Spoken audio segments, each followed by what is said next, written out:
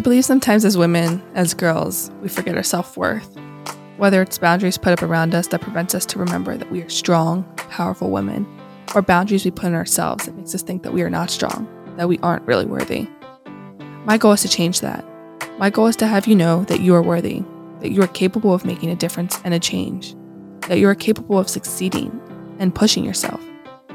My podcast, Girls Who Run the World, shares stories of strong, powerful women that are changing the world, that impact their community through their everyday lives.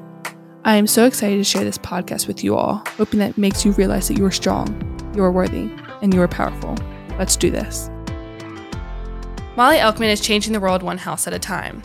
Molly is the owner and president of Group 2 Advertising, while also being the author of The House She Built. Molly is the co-host and co-creator of Building Perspective podcast, and on top of it all, Molly is a mother of 2 children. Molly is changing the face of home building and truly making an impact on the world each day.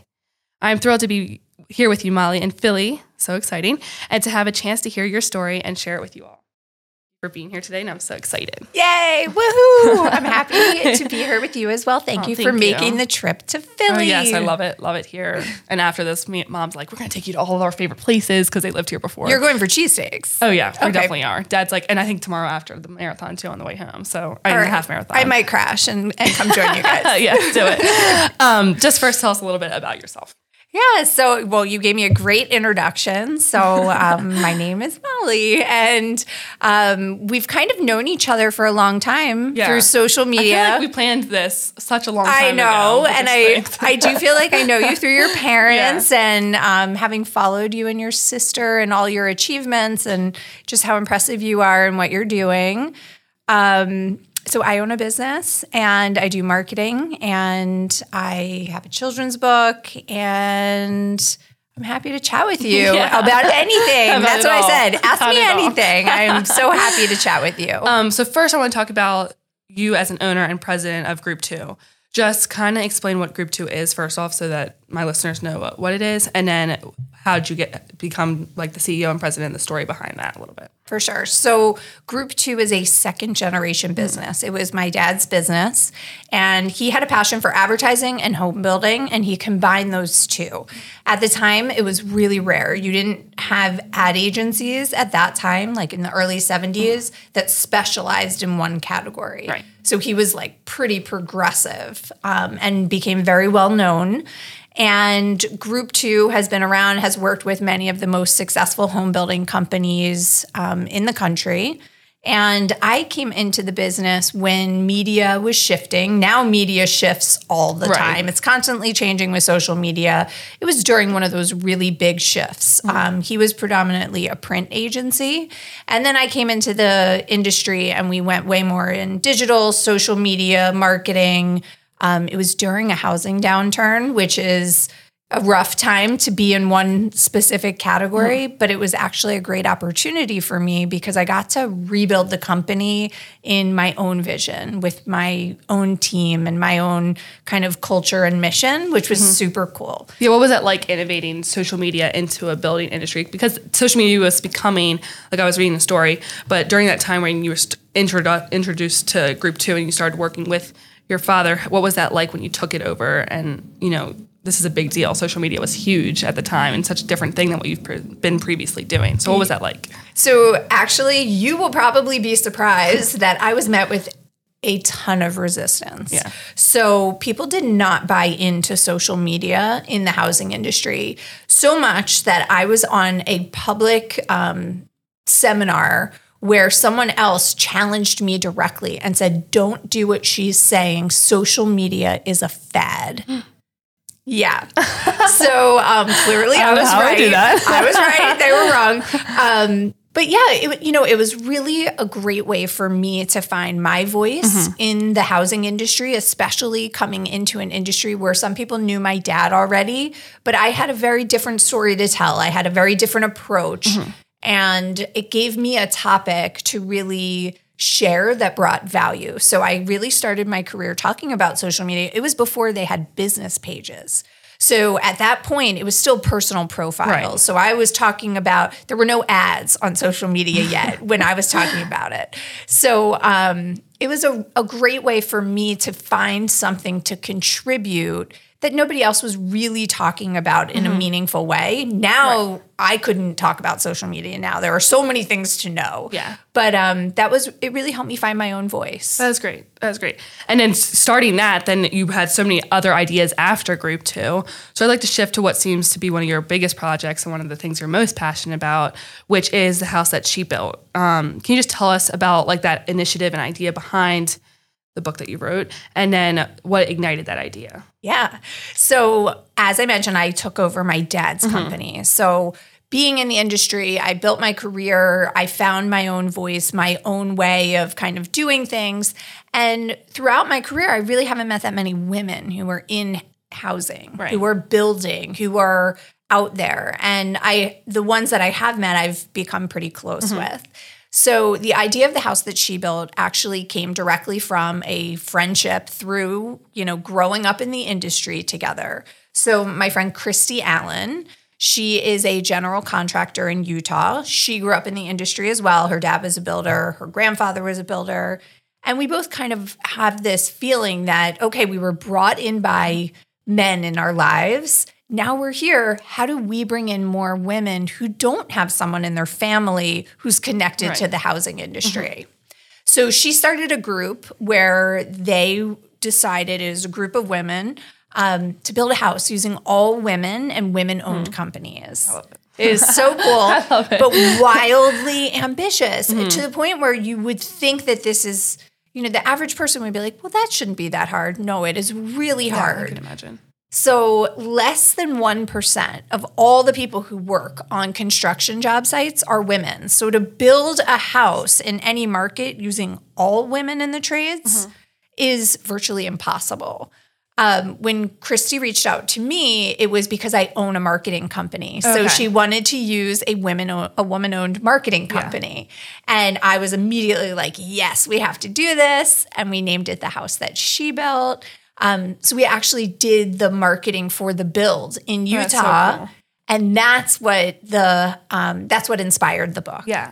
I'm so excited to ask what happened with the house after, because I told my dad today, I was like, Dad, if I was just a little bit older, a little bit richer, I would be buying that house. Do you know what's funny? I actually thought about buying the house for a second. Yeah. I thought it would have been so cool to have an Airbnb that is totally themed about women in the trades and really make it this experience for people to come. The house wasn't built for that though. The house was very intentionally designed and built for a family. Okay. So the women in Utah, I think that would have almost been sad for them because they were so thoughtful in how they designed it. So it did sell to a family. And what's pretty cool is there are 3 projects that are going to be starting in the next year or 2 so cool. that are the house that she built in different cities. Oh, that's so fun. Yeah. But then how did that, building that one house where it was all women from all the different trades that building it, how did that impact the building industry after that? Or how has it? So, it really has impacted the building industry. I believe it will have a very long-term effect. For one, it inspired the book. So after the house sold, we were able to keep telling the story. If we didn't have the book, we wouldn't be able to keep getting out there and sharing how important this is and how fulfilling it is to have all these different careers that have to do with STEM and showing girls that these are great paths for them. Yeah. So it's impacting the industry because there's a labor shortage. And whenever there's a labor shortage, you look at any group that is underrepresented, and with less than 1% being women, this is the biggest part of the population that is so underrepresented. Right. We need workers. Where do we go? We go to the group that there aren't enough. Awesome. Yeah. So the numbers are definitely climbing. We have a very long way to go. I believe very strongly in a long-term solution. So what that means is right now, a lot of the effort is towards high school kids to recruit them into the trades. And there's a lot of emphasis on kids who maybe academically aren't interested in college. We want to break that, and we want to go all the way to the kindergartners so that they think that this is a great option starting from a young age. They don't think it's less than. It doesn't mean you're not smart or you're not good at this, so you shouldn't go to college, you should go to trade school. No, we want to break that. We want to show that every path is really awesome and every kid is different, have a different path. That's awesome. Yeah. So we were just talking about, you came up with this children's book, and can you just tell us like how that was writing that children's book, and then what goals you had writing it, how would that impact younger kids a little bit? Yeah. So it's done a lot better than I even could have dreamed. The writing it was by far the easiest part. Okay. I mean, I basically wrote it for the women in Utah to read at their grand opening. Mm-hmm. So after I'm looking at it, I'm like, this is a manuscript. So I sent it to the publisher basically before I even knew it was a book. Yeah. So that part of it was by far the easiest. Okay. The hardest part was really learning a different industry. So I'm in the marketing world. I'm in the home building world. I am not in the publishing world. Yeah, that's so much different. That's what I was like. It's a whole different, it is a whole different beast. And it is a lot of who you know and doing things a certain way. And so there was a massive learning curve for that side of it. The book was published through the National Association of Home Builders. They have a publishing arm called Builder Books. Builder Books typically does building codes and things like that. They've never done a consumer-facing title, and they've never done a children's book. So we learned a lot along the way. And my publisher, Patricia Potts, she is incredible. She has a passion for women's rights and just women's issues, and she's an incredible human. And the two of us really kind of figured a lot out as we were going. And I feel like that's the best way to do it, though. Yeah. And, there have been some pivotal moments where we're like, wow, this is going to be a big deal. And one of those was MyTech is a global tech company in the home building space. They decided that they were going to purchase and print about 20,000 books to donate to under-resourced schools. That's awesome. And so then we started to realize like we have a real opportunity to actually cultivate change. Yeah. From there it turned into a Girl Scout patch. We have educational programming. We have all these different things. But we couldn't have predicted it because so much of it happened organically. Right. Does that make sense? Yeah. So, that's one of my favorite parts when you just said the Girl Scout patch. I don't even have that written down. I was like, but when I first found out about that, I was like, Dad, it's a Girl Scouts patch now, because like Kenzie and I grew up being Girl Scouts and having little patches. We didn't stay in it too long, but how did that come to be? How did that connection happen? Yeah, so that it goes back to that organic, growth. Right. So really, I have like a list of dreams. Yeah. Girl Scouts was on a list of things that I wanted to accomplish at some point. I wanted to make a connection, but you can't do everything at one time. Right. And literally, I had a list for the full year. In January of that year, I got a call from the Girl Scouts. That's so exciting. They're like, we have to turn this into a patch. And I was like, that is just meant to be. That's like on your when the Girl Scouts call, you answer the phone. So it was so great. It happened really organically. I had never written a Girl Scout patch program. So here I am. I was like, send me what you got. They're sending me sample programs. And I wrote a Girl Scout patch program. Yeah. And it was so well received that we actually crashed the council's server. Yeah. Oh my goodness. And even now, so we're actually rebuilding the patch program now with a different council. They have a huge STEM center. Okay. It's in Ohio. Okay. And they're going to build this out where girls can come and read the book, do the activities, but also learn how to do the trades. Oh, wait, that's so cool. Yeah, that's super cool. So exciting. But what I found interesting about the book is when I first found out that you were coming out with the children's book, after I heard about the house and all the women building it, which I loved, I think it's really interesting that you did a children's book because, growing up, reading books, we didn't have books where you only saw women in books. Like Kenzie and I can't think of one book where it was only a woman, or if it was just one girl and it was about some book, Amelia, I don't even know. But where you just saw one girl, but seeing girls doing something that, kids can think is so regular, like building a house. Like that's in their mind, it's simple, but you would think men do it. Like where I'm grew up, where it's a male-dominated industry. So what I loved about it was that it's all women. Like you never see one. I don't think there's one man in that book. There's not. Yeah, I was making sure because I was like, I don't see one. So how's that like to navigate a business that, like, since you're in the home building industry, how's it like to navigate a business that's predominantly male dominated or historically was all male? Yeah. So children believe what they see. So the reason children see these jobs as male jobs is because right now it's mostly men out there. Right. But it doesn't mean women can't do the jobs. It just means that a very small percentage of them do it. Yeah. It's actually years ago women weren't doctors. Yeah. You know, women were never portrayed as doctors, and they had to overcome that.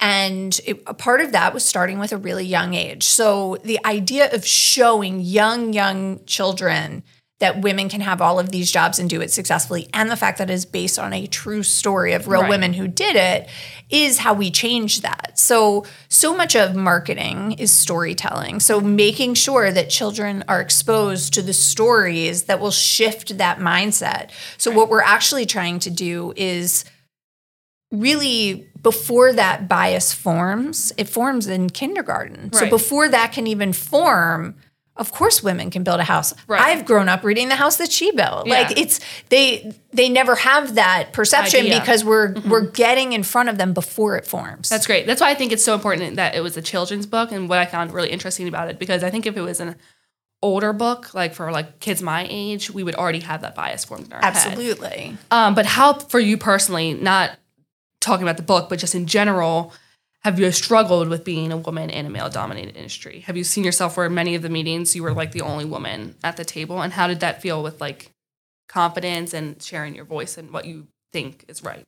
Yeah, you know, I think being a woman and being a young woman when I joined the industry, I was quieter. I listened a lot. I remember my dad coming to me and saying, "You're so serious." And I said to him, I have to be, because I need to prove that I am smart and that I know what I'm talking about and that I am at this table for a reason. Right. And I did feel like I had to work a little bit harder to earn that respect.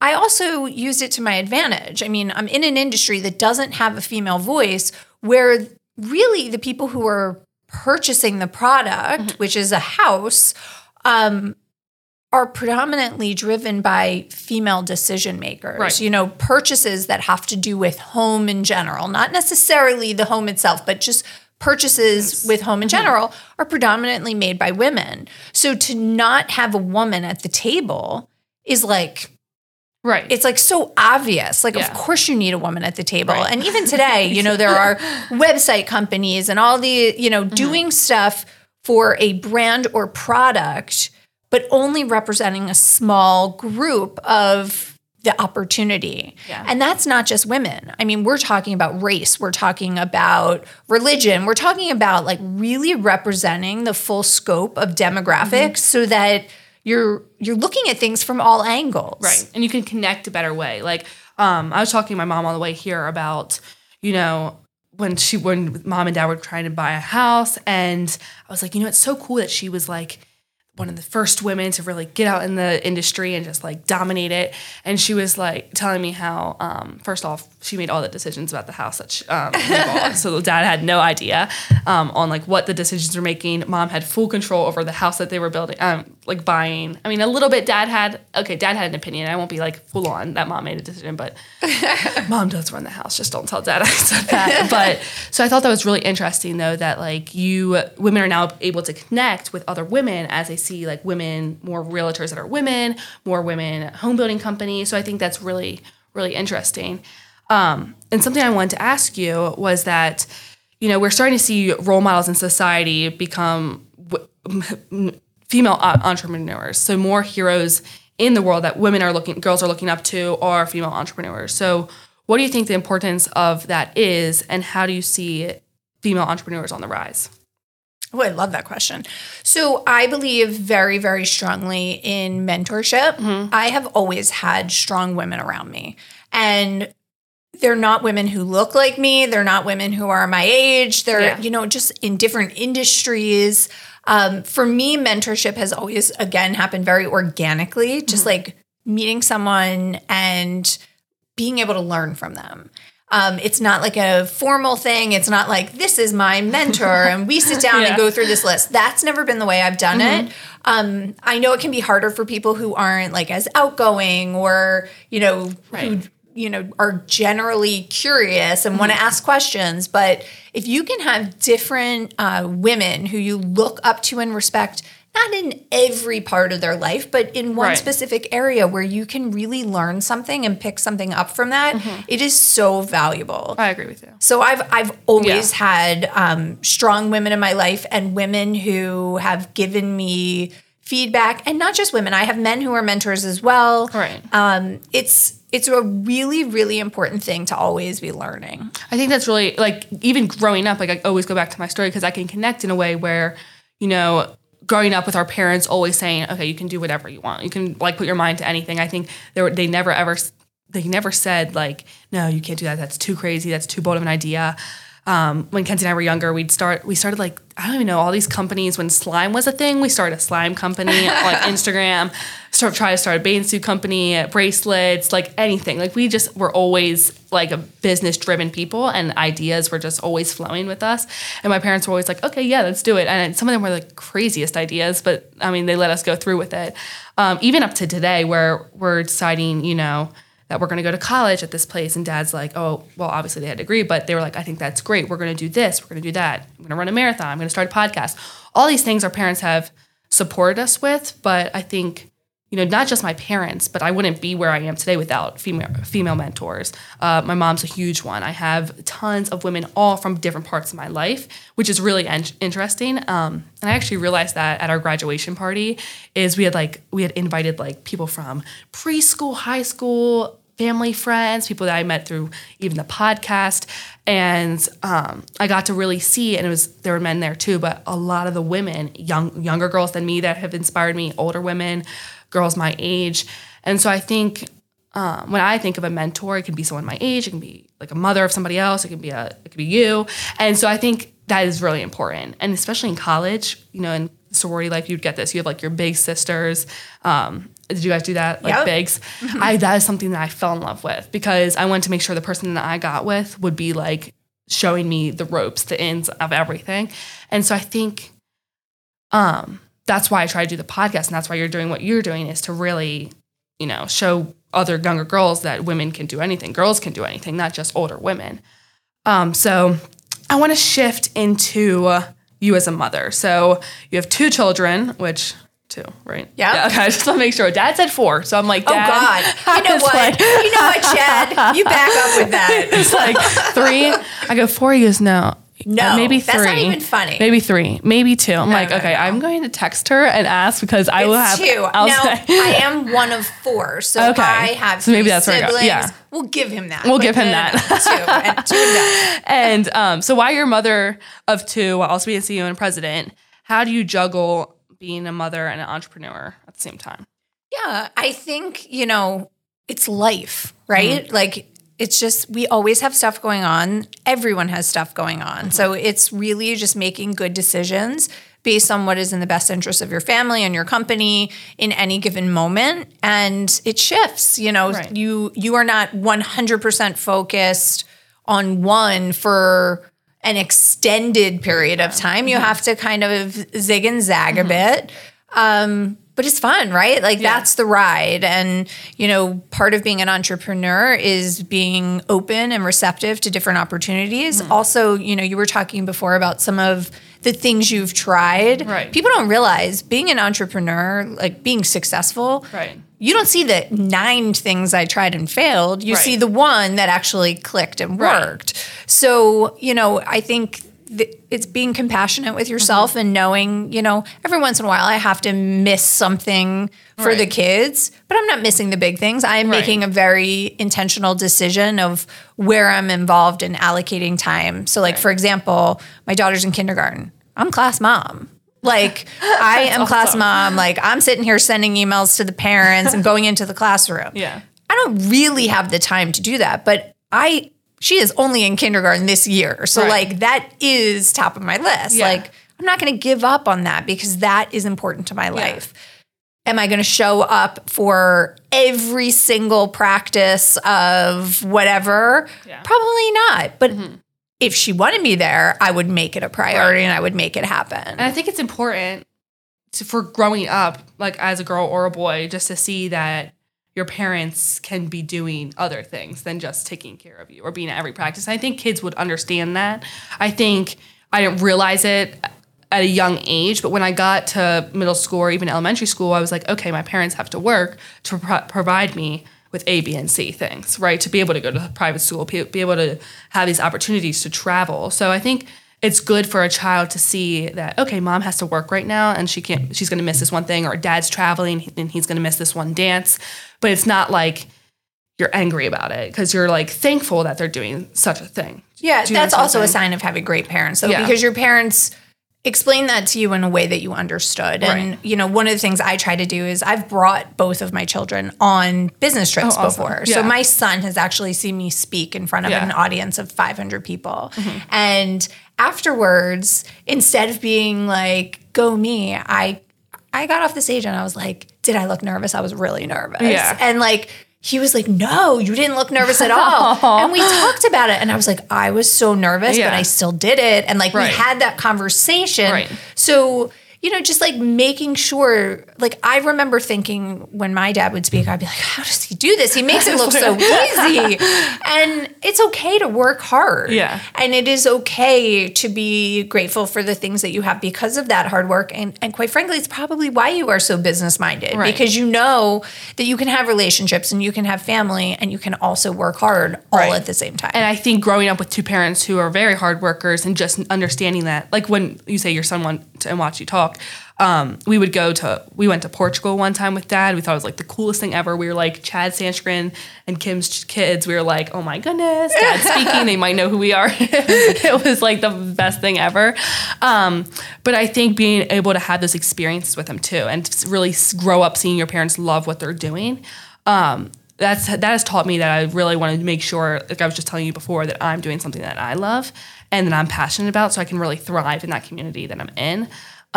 But I totally agree. I think you're doing a great job. I follow you on social media. I'm like, she's traveling all the time, yet being one of the greatest CEOs and doing all this. So you're so sweet. I'm like, you keep raising the bar. So I promise it's not easy. It's hard.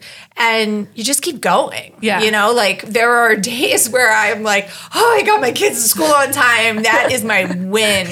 Like that's the best. You know, I don't want to make it look or sound like it's like super easy. And it's not. It's hard, but life is hard for everyone. Oh, it is. But there have been many moments where Kent and I have been left at school, but that's because, like, you know, parents are working and it's like the best stories. Oh, they're getting called out. Story. They know it though. We talk about it all the time.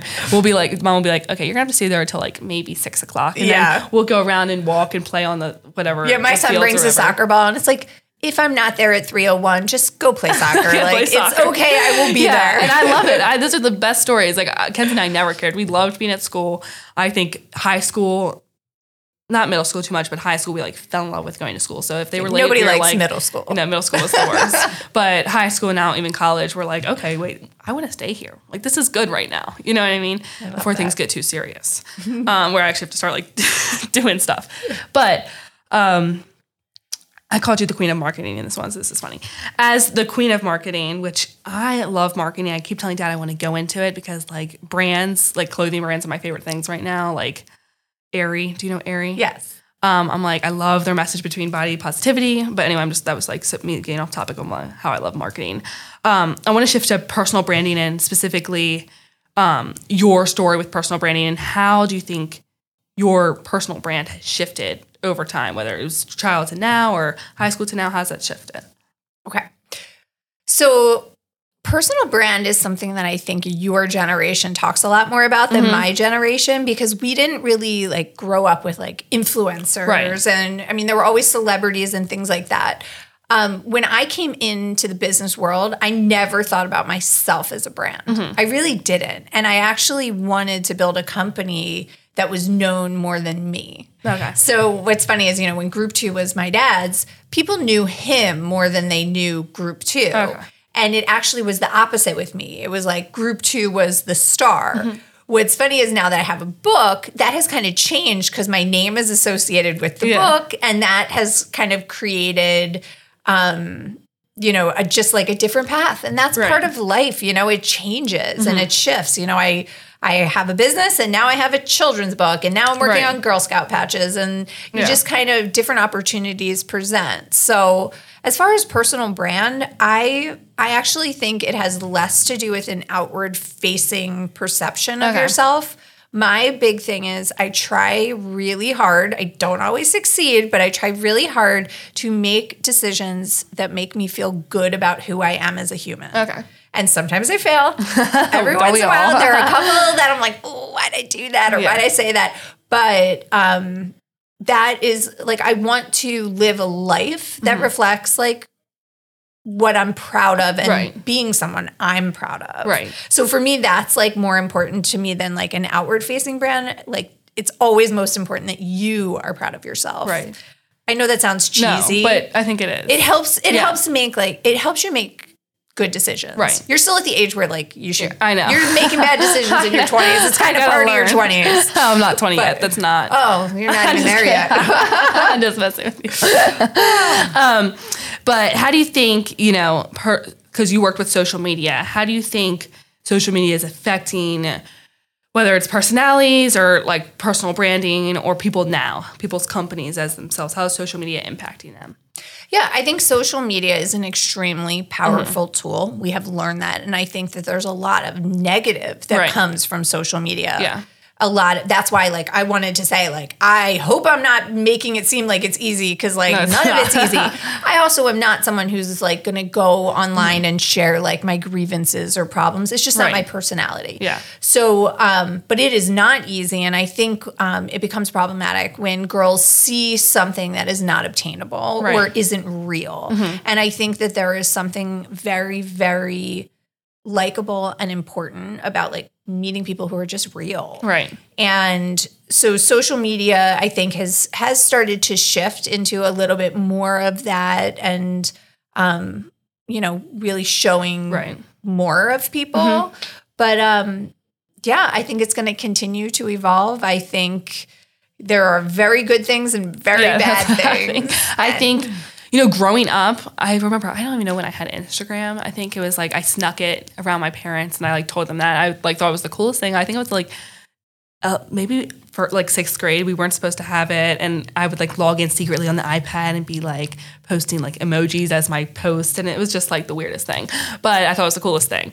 And then I hit middle school and I've talked about this, I think, in every episode, but I hit middle school and I was like, oh my goodness, I can't post this. This is embarrassing. Right. Like, or these certain photos, or if I look this way, we had this instance where, growing up, and I think this instance had affected me more than I thought it did at the time, where like a girl like screenshotted some of our photos on Instagram and like made a collage video and had like a weird sound on the back, and she made one for me and one for my sister. Surprisingly, she could tell us apart, and sent it to every boy in the school that we went to. Every boy got this video, and it was like our faces were getting blown up in the video, and it was who does I know that? isn't that terrible? This is in middle school. That stuff. Oh, that child, poor child. So, they must have been going through something wild. It is. I mean, and we still like kind of know where this person's at in life, but I mean, we're doing completely different things. But at the time, so she made that video, and I was like, oh no, like maybe I cried over it one time and I was like, oh, I'm stronger than this. Like, this doesn't matter. Like, I'm just going to brush this over. But I think that had affected me for a couple years, maybe not that specific instance, but what I took away from that was like, okay, these photos of myself are weird. Like, why would I ever want someone to see this, right? And then I got to high school and my values changed, especially during COVID. And COVID was a huge negative for a lot of people.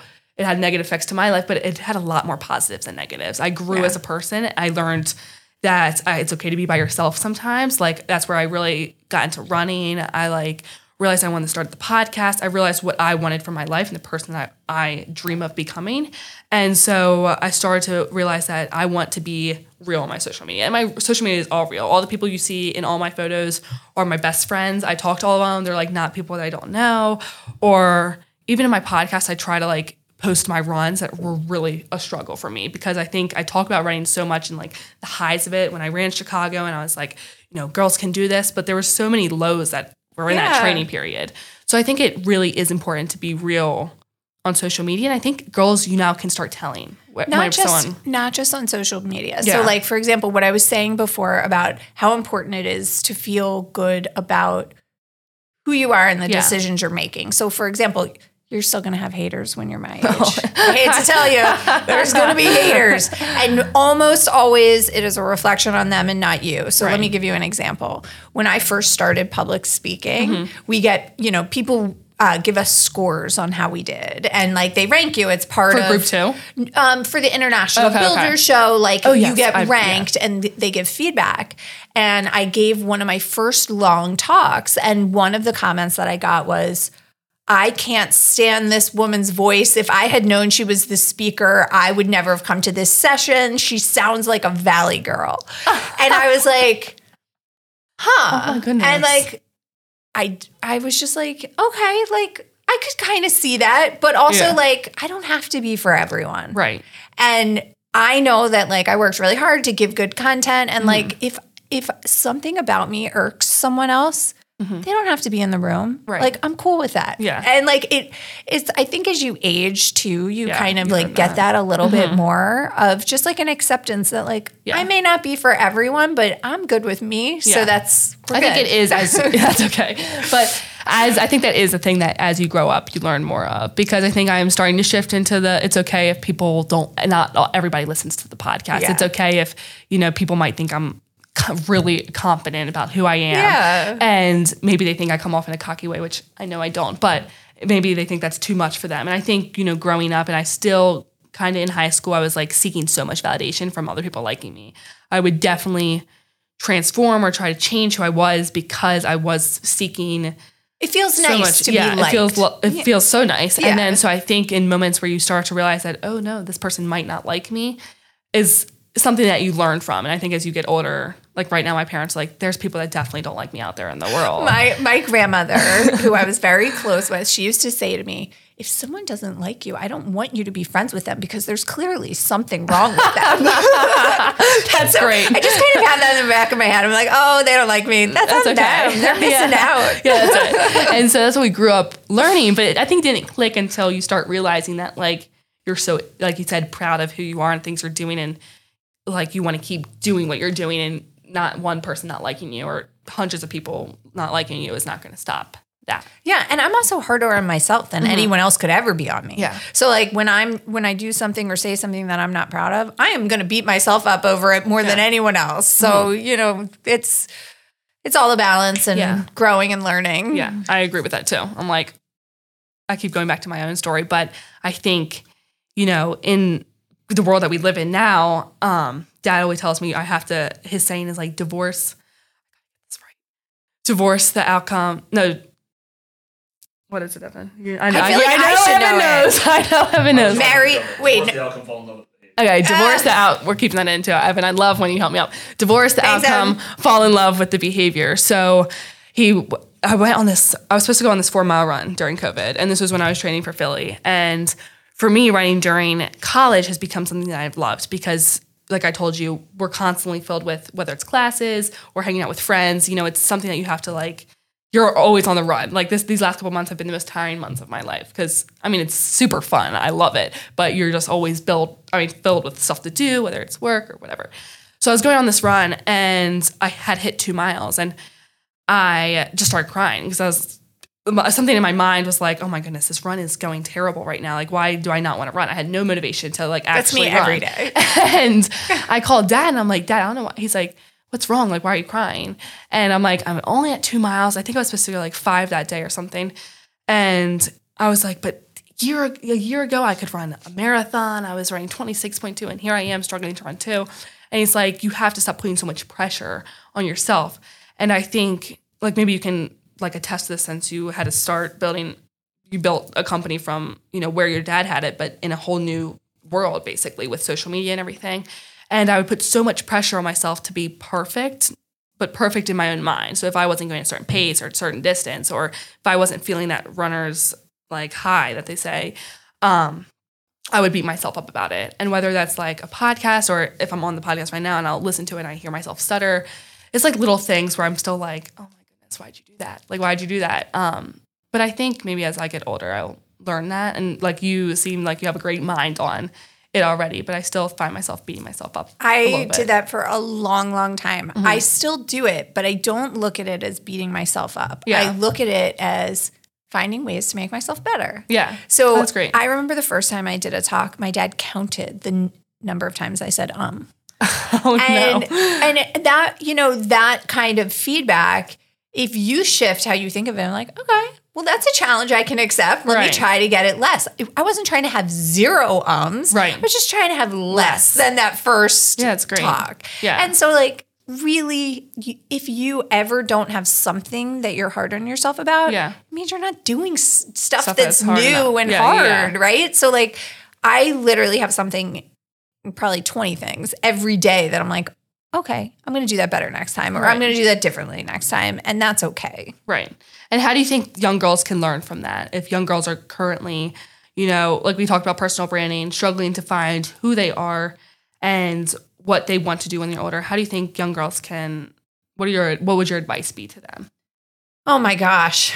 I wish I could have learned a little more self-confidence at a younger age. You know, I think we think everyone is looking at us way Right. closer than they are. And people aren't. People are more concerned about their own lives and what they're doing. So one of the things I would say is just keep on doing your thing. You know, I try to put blinders on as much as possible, because what happens is, you know, it becomes noise. It becomes anything that is going to be negative or create self-doubt. Like, it doesn't actually help you. Right. It doesn't mean it's not real. Sometimes you get feedback and it's a good opportunity to learn and grow, but then just keep moving forward. Right. And so as we wrap up the episode, I always, which I've loved this is like flown by. I've been like, this I has been love such a good talking to you. conversation. But I always end my episodes with the same 2 questions. And I kind of just asked one, but we'll get to that one later. So this one's a little off, totally off what the podcast is like. Not your favorite cheesesteak though. I already learned that in my profile. But what is it? So you can say. My favorite cheesesteak? Yeah, in Philly. Well, I really go to Jim's on Okay. South Street. Okay, I'm gonna have to ask Mom if she went there. I didn't even ask her. Really good. For those of you who don't know, I wrote about Molly on my profile English paper, which I'll tell you, I turned into my teacher, and he's like, I have like this weird English teacher, just like really.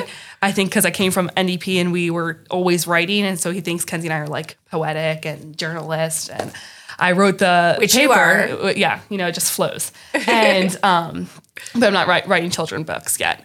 And so anyway, I turned it in and he was like, this is a profile. Well, you have to send it to me. I will. He's like, this is a profile. This is great. He's like, this is badass women right here. Oh, I love that. It was hilarious. I was like, well, I am going to go meet her in person. I feel like I have known you for forever. But, and he was like all about it. I mean, he is super sweet, but he was, maybe not too sweet, but that's a whole nother story. But it was so funny because I was like, listen to her story. And he doesn't give hundreds, but it's going to be close to it, he said. So I'm like, you know, college grades.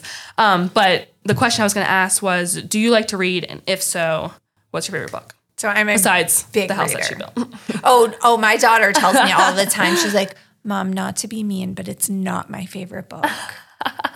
And I'm like, honey, that is mean, but it's also That's okay. That is a little mean. I just read it to her kindergarten class, and she said, Mom, that's so embarrassing. I said, oh, it's embarrassing? Well, I'm also bringing hard hats and jackets for all the kids, and the kids loved it. Oh, So that's so nice. she ended up not being embarrassed, but I just so thought that was too embarrassing. much. So I am a big reader. For me, I think I feel about reading a little bit how you feel about running. Like, for me, reading is for my mental health. Yes. I actually read a lot of novels. I have a love of creative writing. Okay. So what I like to do is read books that are on the bestseller list, because I also, being a marketer, I love to get into like what is resonating with people. Right. So I read a lot of New York Times bestsellers and like the Reese Witherspoon books, and some of those are more like beachy reads. Yeah.